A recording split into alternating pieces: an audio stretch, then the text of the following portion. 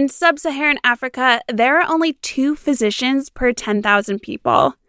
And because 50% of the population lives near a coast, hospital ships are the best way to reach those in need. Today, you and I are going to learn about Mercy ships and the impact that they have had over the last several decades.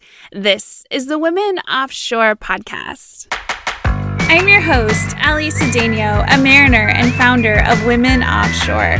Women Offshore is a 501c3 nonprofit organization supporting a diverse workforce on the water. Living in a village in Senegal located on the west coast of Africa, Marie Madeline loves school. She believes with a good education, she will be able to accomplish her dreams. When she was a child, Marie Madeline developed an abnormally tight muscle contracture in her leg. As she continued to grow, her knee hyperextended backward, leaving her with a severe limp when she walked. Despite this difficulty, Marie Madeline continued making the short journey to school, where she was determined to learn. While the 13-year-old's condition has caused her to struggle to keep up physically, her family worked hard to make sure that she had spent her life surrounded by love and acceptance. Still, they worried for her future and believing that eventually Marie Madeline's condition would hold her back from reaching her full potential. Can you just imagine what it would be like for your leg to be backwards? The limitation that would have on doing some simple things, even getting out of bed in the morning. Her grandmother said, "My hope is for her to be like every other girl with a backpack going to school." But they couldn't afford surgery, so they just waited for a miracle. One day, that miracle arrived in the form of news from a neighbor in their village who told them about the Africa Mercy. It was a ship arriving in the port of Dakar, about 100 miles from their home. The neighbor gave the family the information for the patient selection process, and soon Marie Madeline had a surgery scheduled. Her recovery was long. Marie Madeline handled it bravely. She worked with the rehab team for several hours a week to restore mobility and to improve her leg strength. Several months after she arrived at the Africa Mercy, the 13-year-old girl with the triumphant smile and straight legs was ready to go home and go back to school. The day after she arrived in her village, Marie Madeline was back in the classroom. Her classmates asked her, "How come your leg changed?" She simply replied, "We love God, God has healed me, and His plan for me is to walk like this now." There are hundreds and possibly thousands of stories similar to this one, thanks to Mercy Ships, who uses hospital ships to transform lives and serve nations one at a time. It's more than just surgeries that they perform. They're also focused on a lasting impact. They provide training for local professionals, new medical tools and resources, new medical facilities, and aim for a better future for the places that they visit. Here today to share more about what Mercy Ships does and how you could volunteer with Mercy Ships if you're interested is Angie Fadley, Vice President of Human Resources at Mercy Ships. Angie is a graduate of Texas A&M University, where she got a degree in industrial engineering. She's been with Mercy Ships since 1992. I'm so captivated by what Mercy Ships does, the success stories that come out of this organization, and I'm ready to learn more. So welcome, Angie, to the Women Offshore Podcast. Thanks, Ali. So good to join you. Yeah, I'm excited to learn all about Mercy Ships. To be honest, I only learned about you guys a few years ago. Can you share why it was founded? Yeah, I'd be happy to. So Mercy Ships was founded in 1978 by our founders, Don and Dion Stevens, essentially to provide hope and healing to those around the world. We often hear about hunger and poverty, but many are not aware that globally, there's 5 billion people who lack safe access to surgery. And since 50% of that population live near a coast, our ships, we believe, are the best way to reach those who need the help most. Yeah, that's pretty powerful. I imagine you guys have helped a lot of people over the last several decades. And I admire why you were founded and what your mission is. So why do you work for Mercy Ships? Yeah, thank you. Well, my husband and I joined in 1992 with our family, our kids. They were 6, 4, and 2 at the time. My husband had graduated from A&M at Galveston with his Merchant Mariners ticket and was joined Mercy Ships as a chief officer. And it combined our desire to serve people as well as to serve as a family and to help make a difference in the world. We actually have stayed now with Mercy Ships for 28 years because of the people. And we still consider it a privilege to serve with an organization that not only talks about providing hope, but does it in such a life-changing and tangible way. So tell us about your fleet. What are the ships like? Who makes up the crew? Where do the ships go?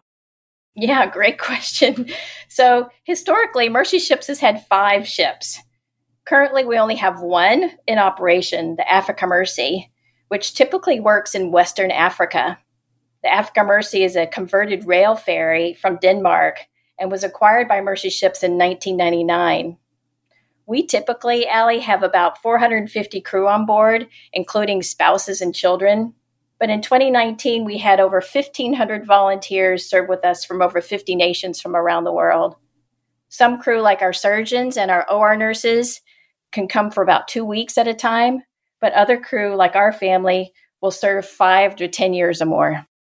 I was amazed hearing about the families coming on board. Can you share a memorable experience with us? I'd love to. So as I mentioned, our family was on board. We served on one of the smaller ships or 2 of the smaller ships for about 11 years, 2 years on one ship and 9 years on another, primarily in Central and South America. But in total, we have served in over 35 nations as a family. As I mentioned, my husband served as captain, but I was the HR director, so I saw a lot of people come and go, and our kids attended the school on board. John and I, my husband, we continue to visit the ships routinely. In fact, John is on board the Africa Mercy right now, serving as a relief captain in the Canary Islands. There's like too many stories to tell, but just focusing in general, the big ones that continue to come to mind are when we faced a crisis as a community and pulled together. And of course, I have lots of sailing stories. We all do. But one story that comes to mind is we were taking the Caribbean Mercy to North Korea to do a relief for some seed potatoes. And we had permission from the government to go. And we sailed the ship through Alaska and then up to Russia and then went on our way to North Korea when we were notified that we were not allowed to enter. So we diverted the ship and actually went to China. And during that time, the Americans were not allowed to disembark, but the other crew could. And so it was just kind of a neat time of community where the crew would go ashore and take pictures of things and do our shopping for us and get food for us and bring it on for the American crew. Just a real time of community and a time of facing a challenge, much like we are in this COVID time, where we were able to face it together and grow stronger as a community. That camaraderie is so powerful. So what does success look like on board a Mercy ship? That's a great question. So to be successful on a Mercy ship, crew need to be prepared to be open and flexible, right? Pretty much anything in life. Operating a hospital ship in Africa with volunteers really should not work, but it does. It does because I believe we're given special graces or blessings, if you will, for those who are dedicated to work together for a common purpose. Success to me is every time I hear of a changed life, not only about our patients, which last year we served 100,000, was our 100,000th mark, but also for our crew. I believe you cannot serve on a Mercy ship and not have your life change forever. We have a long list of alumni who serve with us every year. In fact, more than 75% of our medical volunteers have served with us more than once. So success is flexibility, it's openness, it's willingness, it's jumping in and helping where you can, and then just kind of joining in the community. Now, I had heard that when someone works on a Mercy ship, it's volunteer work. They don't get paid. Is that true? That is true. In fact, we ask our crew to help pay towards our cost with crew fees and cover their own airfare. However, we do have a healthy and successful financial aid program. So it's all about spending every dollar going towards the work that we do. However, if someone has a financial need, we're more than willing to help. So it seems like the people that want to be there, that they're investing in the process and they're sacrificing a little to make this happen, but there's this intrinsic value that probably motivates them. That's exactly right, Allie. I think the Army has a motto like this, but we claim it as well. It's the toughest job you'll ever love. So it's all about, joining together as a community for common purpose. What challenges are faced on board a Mercy ship? I would think the question would be, what challenges do we not face on a Mercy ship? But so typical challenges, like any ship, is space, lack of food choices, lack of who you have as a roommate. I would say life on board a Mercy ship or any ship is not easy, but those are easily paled in comparison to the benefits of the community and knowing that you're making a difference and growing together. I think that we have been doing this for over 40 years, so there's very few challenges we've not faced before that we can't work to solve. So inspiring hearing that. And if someone wants to learn more, where do they go to find out how they could work for Mercy ships? Yeah, the best thing always is to go to our website. That's where we keep our information, the mercyships.org. And we're also planning a webinar for seafarers to explain our upcoming opportunities and to answer any questions. By registering on our website, you'll automatically be told when this webinar comes. We're still finalizing the dates. And the launch of our new ship, the Global Mercy, which is being built in China and should be launched in 2021. So we're super excited about the opportunities, doubling our opportunities, but also doubling the impact we have on the world and connecting with the seafarers out there who want to come and join us. It really is an opportunity of a lifetime, and you will be changed positively, I promise. Well, thanks so much, Angie. Do you have any last words of advice for our listeners about maybe volunteering, giving back? What have you learned? Yeah, thank you, Allie. I think my last advice would be, if you're thinking about it, it doesn't hurt to check us out. We have recruiters online who are willing to just answer any questions or refer us to your friend. There's always someone who's looking. We love for people in your time off. If you're 3 months on and 3 months off, on your 3 months off, come join us. It is very different than your life on board the ship you have right now, I promise. Yeah, thank you for the time. Thanks. Thanks so much for everything you do for making this world a better place.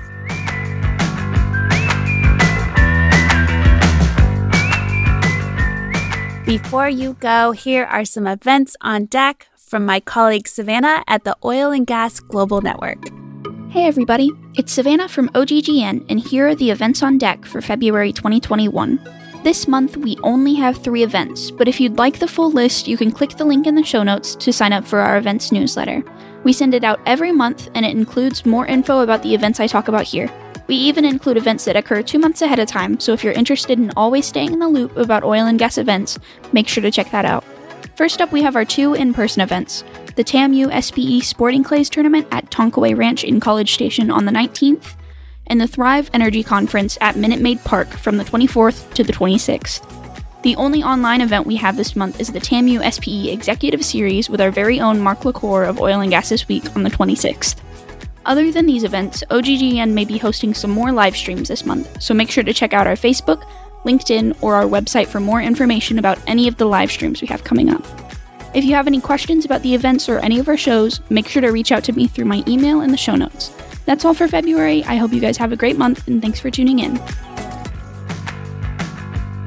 Thanks for tuning in to the Women Offshore podcast. What did you think of the show?